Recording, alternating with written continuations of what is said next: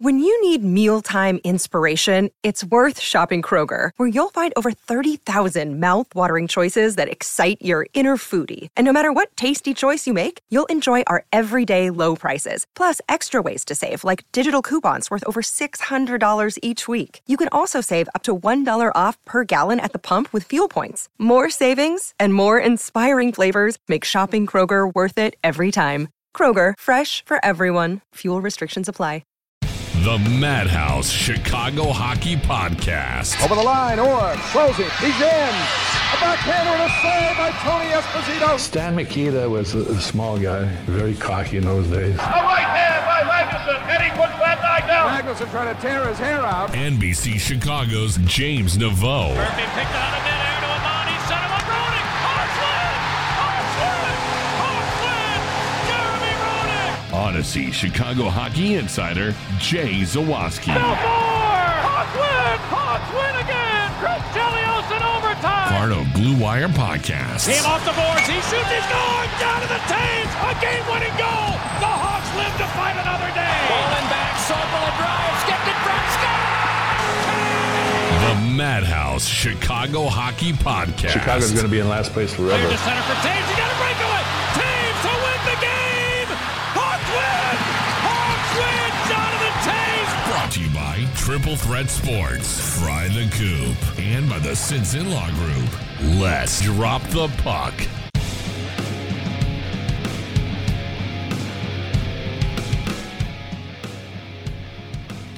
Welcome in, one and all. This is indeed the Madhouse Chicago Hockey Podcast. This is a post-game show.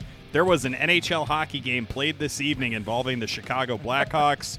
Unfortunately, those Blackhawks lost 4-2 to the Colorado Avalanche. I am James Naveau from NBC Chicago, Jay Zawaski of Odyssey, WBBM, I'm Fat Podcast, Big 50, Men and Moments That Made the Chicago Blackhawks. All those things, Jay Zawaski has done them and continues to do them.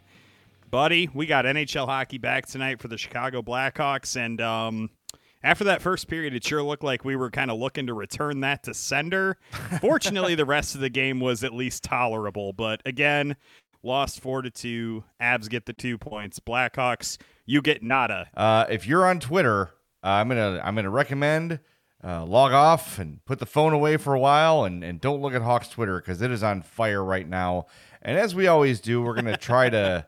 We're going to try to calm things down a little bit and pour a little bit of flame retardant on these flames because they are certainly needed. But thanks for joining us. Follow us on our socials at Madhouse Pod on Twitter, Madhouse_pod on Instagram or on Facebook. We've got a TeePublic sale going on right now, so go buy some Madhouse Pod merch. That link is in our bio. $13 classic tees, up to 35% off everything else, including mugs, hoodies, phone cases, etc. All right.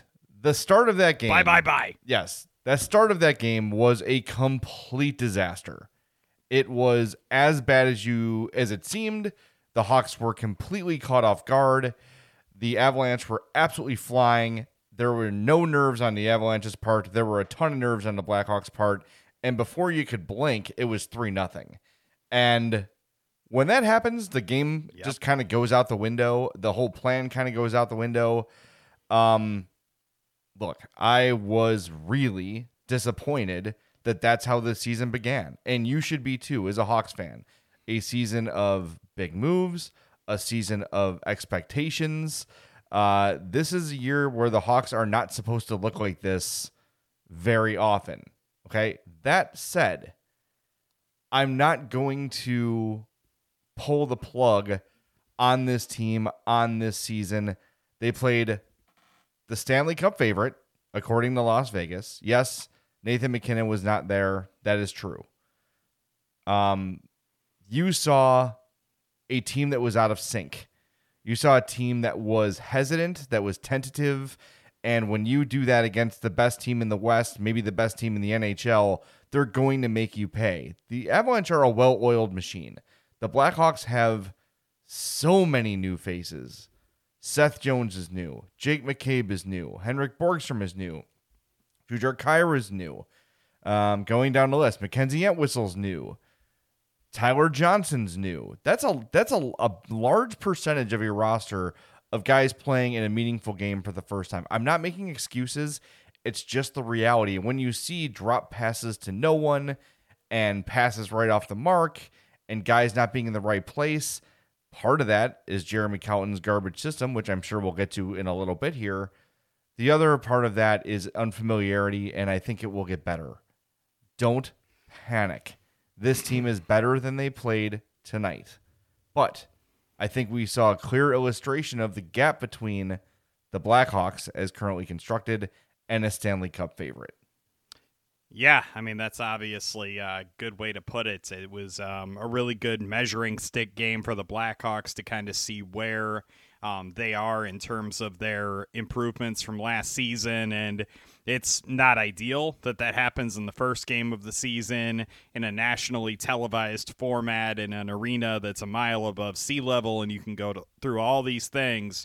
But I think what it boils down to ultimately is that we were used to the Blackhawks getting boat raced by teams last season who would come out and just fire away. I think it was last season that the Lightning had the period where they got 23 shots on goal or something like that against Chicago. We got very used to that. Is that good? Last season with the Blackhawks. And so to literally come out of the gate in game one and to basically have that kind of thing happen to you immediately, less than ideal. Definitely understand why Blackhawk fans would be upset and angry about that. I know I tweeted out during the first period of the game that no player is going to look good in whatever idiotic system they were trying to run.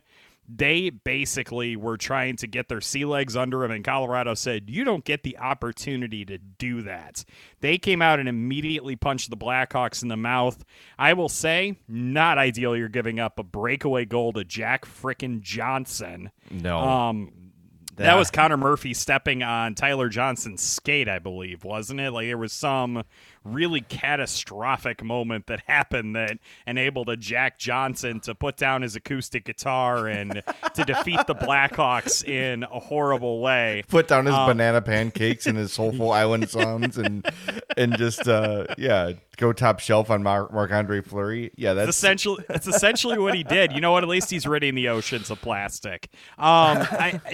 That first period, obviously, it annoyed me just like it annoyed a lot of Blackhawk fans because it was something that we got so used to seeing all of last season. But then as the game wore on, yes, I think Colorado kind of took their foot off the gas a little bit, and I think that kind of helped the Blackhawks to even out possession numbers, helped them to even out the shots on goal quite significantly.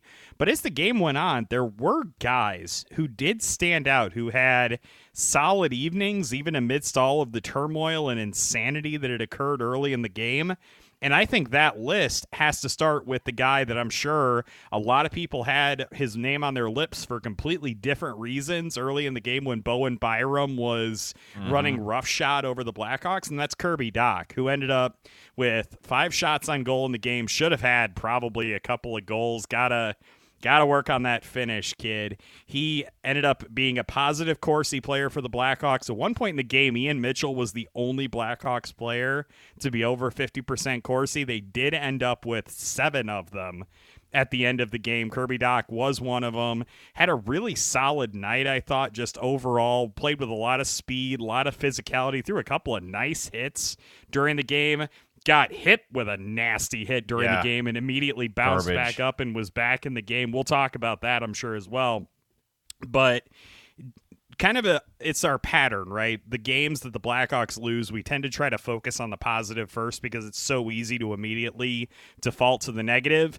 I think first and foremost, we have to praise Kirby Dach for the game that he played tonight. I wrote in my Substack column today, I did a long season preview on the train on the way into work, and just kind of went line by line. And I said, as we've said in the podcast before too, this is a big year for Kirby Dach. And we need to see nights where he is the best Blackhawk on the ice. And you know what?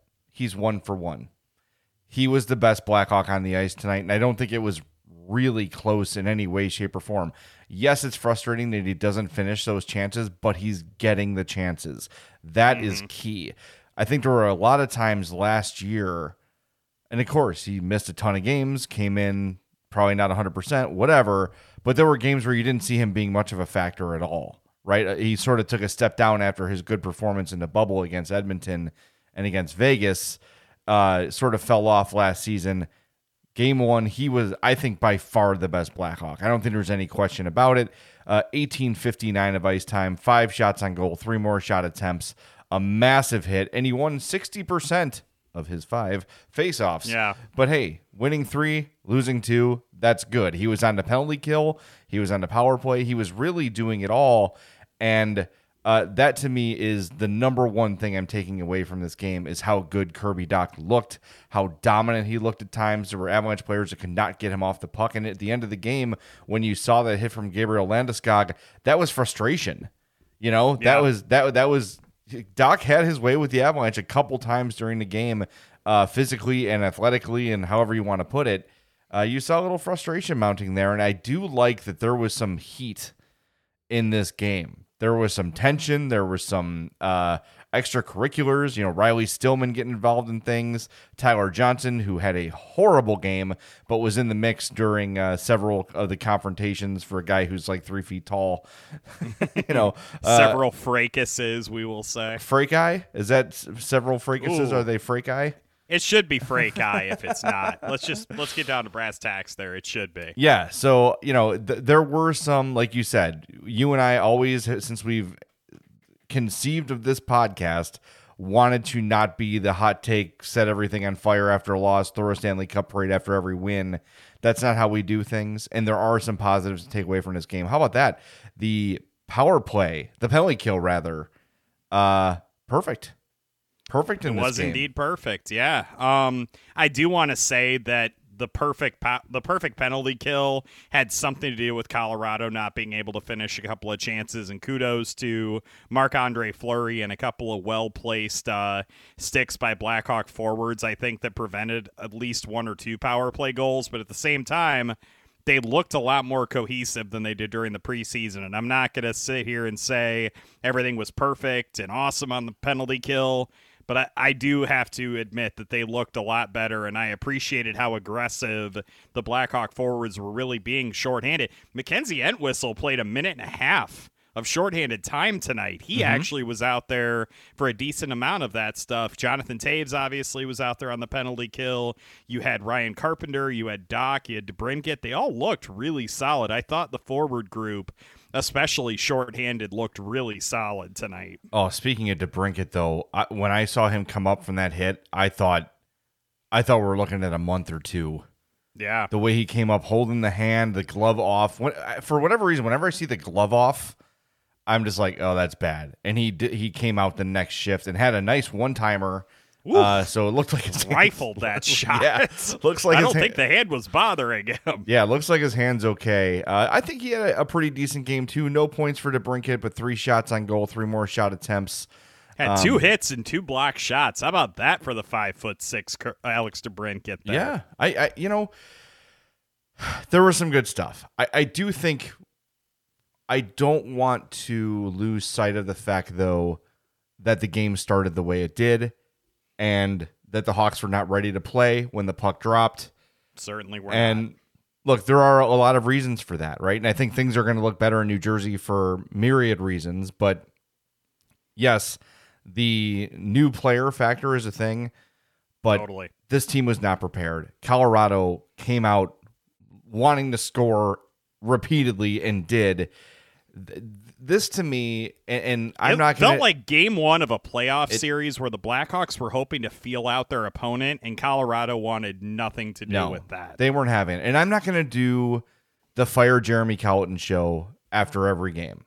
I'm just not going to do it. However, for a guy who's been Teflon from the moment he was hired, where it seems like the only person that knows what Jeremy Colliton's good at is Stan Bowman, right? This year is different, and expectations change things. And look, no one thought Dennis Savard was going to get fired, and he did. And if this team gets off to a start like this, like if this becomes the trend where the first 3 to 5 games, maybe they don't lose every one of them, but if they come out flat and they look out of sync and yada, yada, yada, they're going to have to make a consideration. I think that this season, with the expectations, with the commitment made financially, trade-wise, etc., to get this team to a competitive playoff this is a playoff roster. I'm sorry, you and I discussed it last night. This should be a playoff roster. Yes, they're in a very tough division, but they've got to be, if they don't make the playoffs, they've got to just miss it. They've got to just miss the playoffs, and you chalk it up to being in a great division. But this cannot stand. This cannot be a trend. If this is a trend, Jeremy Colliton's going to have to find another job. I'm sorry. I don't care how. Stan Bowman just cannot just stand by and watch this become a thing. Again, it's one game. I'm pumping the brakes. I'm trying to let my frustration with tonight and my disappointment of the first game of the year being a disappointment. I'm trying to power through that. But if this sort of thing, this out of sync, this out of whack, this running around, hair on fire kind of play continues, then they've got to make a move. But we'll get there. We'll have plenty of time to discuss that. I was going to say, I think it is a coaching thing. And you get back in the game, you score a goal, you make it 2-1 or 3-1 rather, and then you immediately take a too many men penalty and lose all momentum. It's like, God, that was kind of a tweener call, though, wasn't it? I thought on the broadcast they pointed out that the Blackhawks maybe should have been given a little bit of cushion based on where the guys were on the ice. Am I misremembering that? Yes, that's true. But regardless, it happened, and they had too many men on the ice. And right. Guy on Twitter actually tweeted at us, LUKSLI81. I don't know, Lukesley 81. Sent me a screenshot of the moment before the Byram goal. There are 7 Colorado players on the ice. So there were some missed calls for both teams. Crap, there were missed calls. How does Landeskog only get a 2-minute minor for that hit on Doc? Because his name is Gabriel Landeskog. That's it. Okay, the dude's been suspended 3 times. How does he have the benefit of the doubt from anybody? I don't know. But if that's Riley Stillman putting that hit on Landeskog, I guarantee you that's a 5-minute. Guaranteed. Okay, yeah. Well, I was going to say that if friggin' Riley Stillman were to hit, say, Nathan McKinnon like that, I'm pretty sure the entire arena would have collapsed because Gary Bettman would have come down in like a dirigible and would have immediately banished him from the league forever. I was so excited to hear how you were going to build the story that you were just coming up with out of the blue. Like, what's going to happen in this story? He's going to collapse the roof of Ball Arena with a dirigible, and he would banish Riley Stillman from the league forever. I like it. I like it. I was so excited to see where you were going. That was just awesome. Anytime I can use the word dirigible in a podcast, I feel like I've done my job. I appreciate it. The perpetual education. That's how they water the Fourth Line farm, by the way, is they bring in a dirigible and they just spray water on. Yeah, there you go. So anyway, that call, obviously, do you want to go ahead and get into that, or do you want to get into the downsides of the game for the Blackhawks? I think it's just a dirty hit. I think it should be reviewed by the league, and if it's not, it's BS. I think what irritated me the most about it was Darren Pang trying to defend it, saying that, it just, it's hard to stop yourself. No, it's not. And Jamal Mayers just immediately says he was in a vulnerable position. Landeskog had his hands on him, decided to follow through knowing Doc was in a vulnerable position. That's it, man. Mm-hmm. That's suspension. Like if that is the parameter, that's the thing that you're judging this hit on, that's a suspension. The way that Jamal Mayers described it was absolutely perfect. He was in a position, Landeskog knew he was in a bad spot, followed through with the hit anyway. To me, that is an instant suspension, no questions asked. Did you see, this just popped up on my timeline, Tyler Myers just destroyed Duncan Keith. I mean, just destroyed him on a hit. Just make sure you find that at some point. But Keith, of course, pops right up. But man, Tyler Myers laid him out. Sorry, I got distracted I saw Duncan Keith trending. I'm like, oh God, what happened? And is he dead? He almost died, but you can't kill Duncan Keith. It's impossible. Good grief, man! Yeah, what the heck? Yeah, that was a rough one. Anyway, back to the game that sucked. We need to talk about Seth Jones and we need to talk about Marc-Andre Fleury because I know those are going to be the two big names. I'm trying to think back to all the Colorado goals. Did any of those like trouble you from a goaltending standpoint?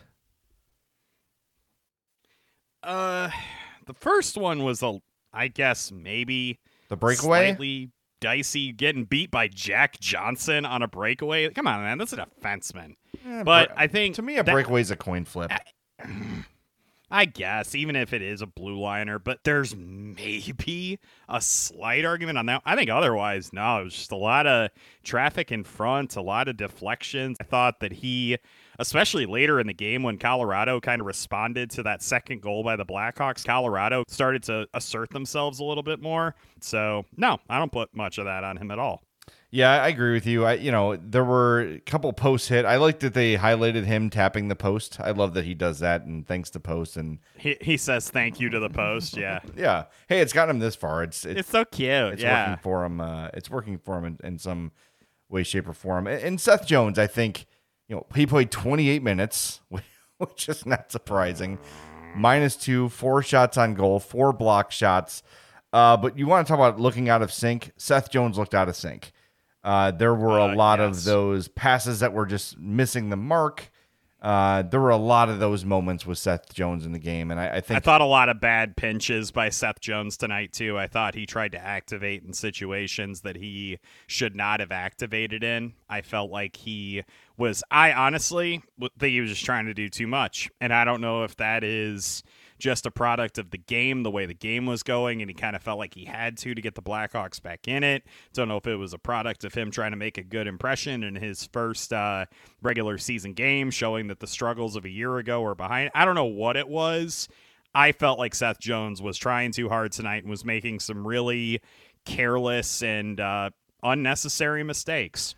Yeah, I think it's probably a combination of everything, right? It's the jitters of your first game with a new team. It's the jitters of opening day. It's a new set of teammates, and you're down 3-0 before you can even, get to a commercial break, it felt like.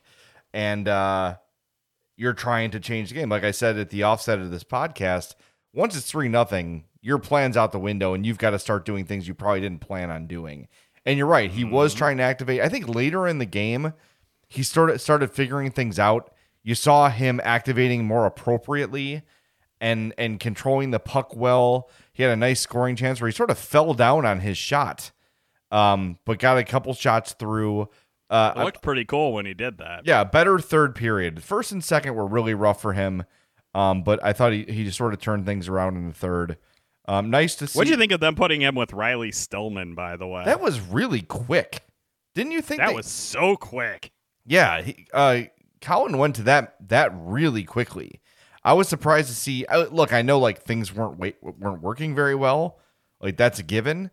But it was just kind of like, whoa, that was, I think, in the first period that happened. Connor Murphy and Jake McCabe both had pretty nice Corsi nights after all was said and done, and they were awful early on. They seemed to rebound a little bit though. Yes, I'm looking at the ice time and.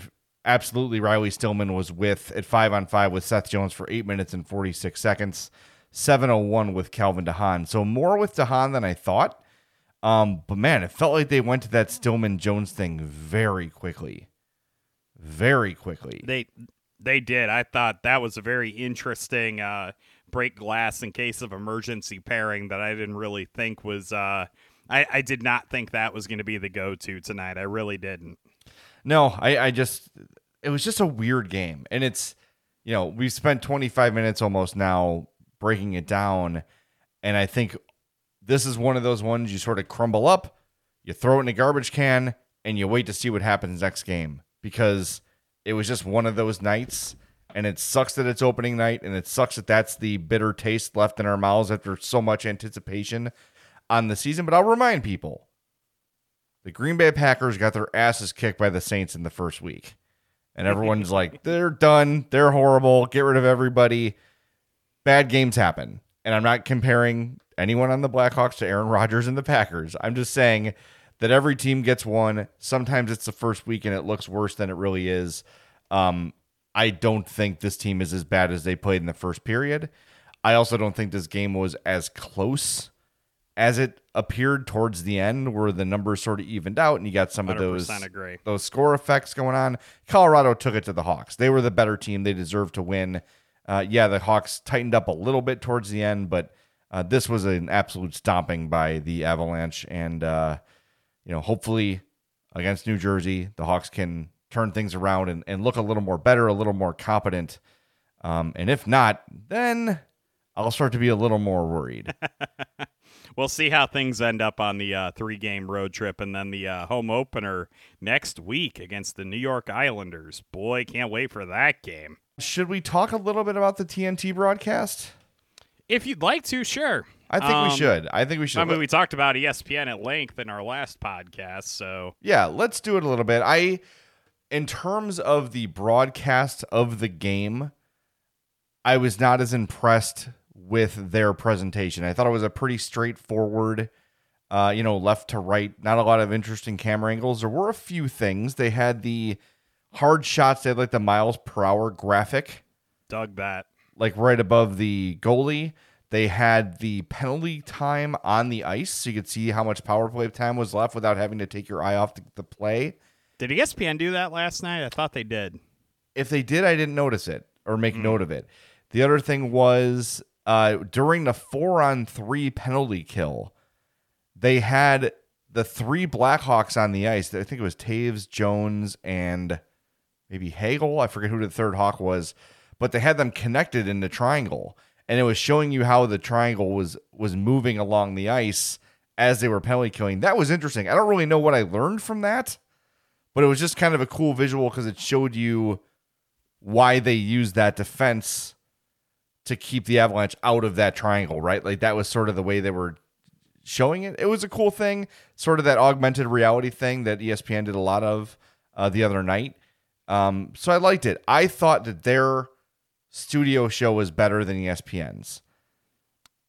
Maybe, yeah, I can agree with that. Maybe too many voices. There you go. You hit exactly what I was going to say. Darn you. And I don't think that Rick Tocchet was bad. And I like Anson Carter. I think you can maybe do a rotation of those guys. I think Bissonnette was really good because he's the best and most entertaining broadcaster, right? The first 20 minutes of the pregame was them just, whatever term you want to use, praising Wayne Gretzky.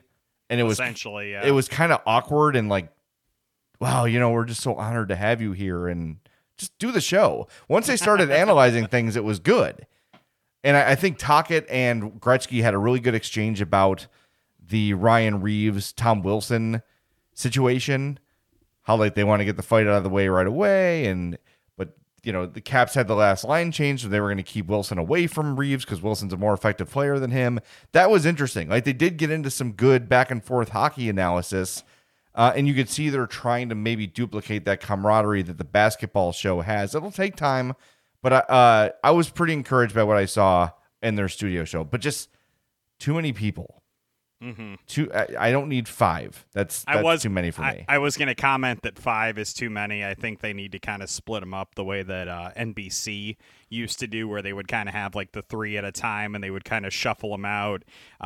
Some nights of the week they would obviously have different crews than others. I think that TNT will eventually kind of figure that out. I don't think we need 5 guys trying to all talk over one another. I did appreciate the fact that they didn't just try to basically copy what Inside the NBA did. They weren't all trying to dunk on each other and, make silly jokes and all that stuff. Like, that's obviously something that if it happens over time and happens organically, that's one thing. But to try to force that, I think, is complete folly. And I think we've seen shows on multiple networks over the years try to kind of do that, backslapping, haha, this is hilarious thing, and end up failing at it because it isn't genuine. And I think that they will be smart to continue to try to embrace some of the analysis that guys like Tocchet and Gretzky are bringing in. They'll be smart to embrace kind of some of the entertainment value that a guy like Bissonnette's going to bring in. I thought that if they maybe take one voice out of the mix at times, I think a 4-man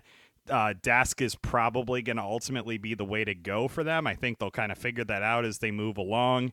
The in-game presentation, I 1,000% agree with you on the fact that they just didn't seem to have the same dynamic camera angles that ESPN did. I thought that kind of cost something out of the broadcast, just because I thought that ESPN really utilized those cameras in a good way to kind of teach you things about strategy of the game and really kind of educate people about hockey. Like, I really did enjoy that part of the ESPN broadcast last night.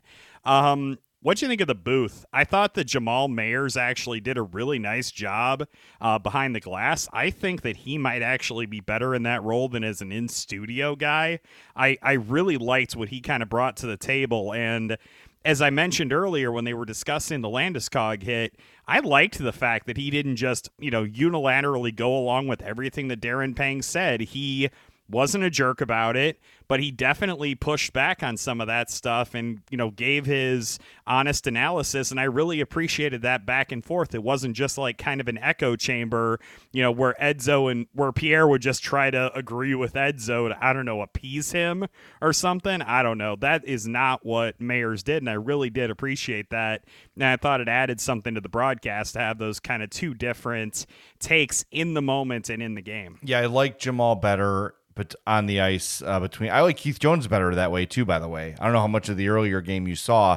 You're letting former players hear what's happening on the ice, absorb what's happening on the ice, and react in real time, as opposed to having to sit there, look at the camera, think about what you're saying. They're reacting to the game as it's happening. And I think that's the best way to use a former player, right? Mm-hmm. I really do. And I think that Jamal was good, and he was always trying to talk about the strategy, talk about like what the Hawks need to do to get back in the game. Forecheck with two men in, right? Like, have each other's back, support the puck, stop turning things over. This is how you can kind of get the game back.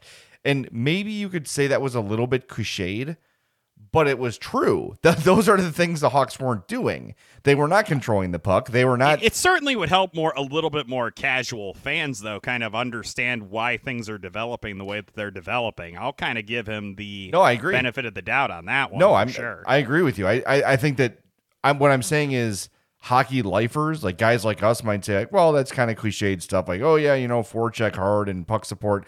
But it was absolutely what the Hawks were not doing. It was what they needed to do during the game. I did like at one point he said the Blackhawks aren't adjusting at all. I don't know what they're doing. Like he said that during the first period, and he just dropped it like it was as simple a statement as the sky is blue. And it was just awesome to hear that, and not some long convoluted thing about, oh, the Blackhawks are on their heels and I'm not quite sure why. Maybe it was the in-flight meal. And Mayers is just like, I don't know what they're doing. Yeah. They are just sucking. I don't even get it. Well, I think it's nice for him, too, to not have to worry about, the Hawks signing his checks. He can say what he needs to say. He can analyze appropriately. We know the Hawks, especially when John McDonough was there, they wanted the broadcast to be, and you could offer criticism, but it couldn't be too pointed, right? Now they don't have that problem anymore, or Jamal Mayers doesn't have that problem anymore. He can say what he wants to say. I thought Jamal Mayers was still doing games for NBC. I thought they let him go. He was let go in the offseason. Oh, who was I thinking of that they kept? Maybe it was Adam Burish I was thinking of that they kept around. Yeah, no, he's, as far as I recall, he's not with the Hawks anymore. So I thought he did a good job. I like Panger. He's just a good personality. He's got a lot of stories. He's a likable guy. Brought the goalie perspective on a few things, which I appreciated. I thought Brendan Burke did a good job. Mm-hmm. These things will take time. I want to say back to the studio show a little bit. I really like Anson Carter's potential, but I think he needs a little more training. He needs a little more coaching on. He, to me, is a sort of cliche generator where he's just sort of saying what he feels like a broadcaster should be saying, instead of just talking about the game he thrived at for so long, right? And that's tough. It's a tough thing to teach because these guys feel out of their element a little bit. And I know he had some time on NHL Network and other places and did pretty well, but I think this is their main show. I'm not saying take him off the broadcast, but I want someone to get to him and coach him and be like, dude, all I want you to do is be yourself and tell us what you saw. Right? They'll figure that out, I think, as time wears along. Well, I will point out that Anson Carter was kind of on the B or the C team at NBC. So kind of being vaulted up into the kind of the A team role, I think he'll grow more comfortable in it. Definitely. And that is part of a producer's job. I know this because I was one, and I sort of am one still in the podcasting realm. That is a producer's job, is to coach a new talent to get the most out of them, right? Like I had to work with a lot of first time, like Layla Rahimi is a first time radio host. And I had to sort of tell her like, hey, you know your stuff, believe in what you're saying. Don't worry about, trying to fit in or do what you think you're supposed to be doing. You're here for a reason. We brought you in here because you know what the hell you're talking about. Use your skills, use your strong opinions, and just talk. And I think if Anson Carter gets that coaching, he's going to be great, because I think you see those moments of brilliance from him, right? And he's got a great personality, great voice. He's made for it. It's just I want to see him be a little more natural. And I think now that they've got Turner, who obviously knows how to develop broadcast teams, working with him, he's going to get really, really good. And hopefully soon, because I think I want to see him succeed, because I've always liked him as a player, and seems like a great dude too. I'm definitely getting the vibe that ESPN is probably going to be more about pomp, circumstance, and showmanship. And I think Turner is going to be about personalities and analysis. And I'm not saying either of those things as an insult. Those are just observations about what they're kind of trying to bring to what's honestly a new era for the NHL. And I love the fact that they're both treating it that way. They are treating this as a significant event that they are broadcasting these games. And I think ultimately, if they continue down that path, I think it's going to be a positive for the league overall. Absolutely. I totally agree with you. And I do like the fact, I think you said it perfectly, but I like the fact that ESPN is making it feel big. Yep. It feels like a big production. It feels like a big deal. I went on ESPN.com today, and Kraken and Golden Knights were the top story on their homepage. The frustration with their lack of coverage when they did not have the TV rights, because it didn't do them any good to promote hockey. Now that they've got it, hopefully it turns back the other way, where they are incentivized to promote it and start treating it like one of the big sports in the country. And after one day, I'm very pleased with how ESPN did. We talked about it on our season preview podcast yesterday. If you missed it, go back and listen. We spent a lot of time talking about the ESPN broadcast, but they've made it feel big. And I think that's the sort of thing that's going to help grow the game. Look, hockey fans like us are going to watch hockey, regardless of what channel it's on. It's about finding new hockey fans, and ESPN is the place where that's going to happen. That's why it's a great deal for the league. And again, if opening night was any indication about how these things are going to go, it is great news for hockey. And I saw the Jeff Agrest of the Daily Herald tweeted out the ratings, and I know they shattered some records for opening day doubleheaders. Let's see if I can find it. So here's the tweet. It says, I'm sorry, I said Daily Herald. He's with the Sun-Times. Said ESPN announced it set a new high watermark last night with the most viewed NHL season opening doubleheader on record. Combined, ESPN averaged 884,000 followers over a 5+ hour window, up 54% over the 2019-20 opening doubleheader, and up 19% over the 2020-21 season opening tripleheader. So, good first day for ESPN. Good for them. And we'll see. We'll know. Good for us. Yeah, we'll know tomorrow how things went for Turner. Before we wrap up, I want to thank our friends at Fry the Coop and FryTheCoop.com for sponsoring this postgame podcast. Go get the best Nashville hot chicken in the world. Oaklawn, Elmhurst, Westtown, Prospect Heights, and Tinley Park. There is a Fry the Coop near you. Again, FryTheCoop.com. Check out their menu, place your order online, and go pick it up and enjoy. Thanks for tuning in. We'll be back very, very soon, hopefully talking about a Hawks win. For my partner, James Naveau, this is Jay Zawaski. Thanks for tuning in to the Madhouse Chicago Hockey Podcast. The Madhouse Chicago Hockey Podcast was brought to you by Fry the Coop, Triple Threat Sports, and by the Sinson Law Group. I'm Amira Rose Davis, historian and co-host of the sports podcast Burn It All Down. And now I'm hosting the new season of American Prodigy, all about Black girls in gymnastics. For the last 40 years, Black gymnasts have moved from the margins to the core of the sport and changed gymnastics along the way. Now, they tell their stories. You'll meet trailblazers like Diane Durham, superstars like Jordan Childs, and everyone in between. Listen to American Prodigies on Apple Podcasts, Spotify, Stitcher, or wherever you get your podcasts.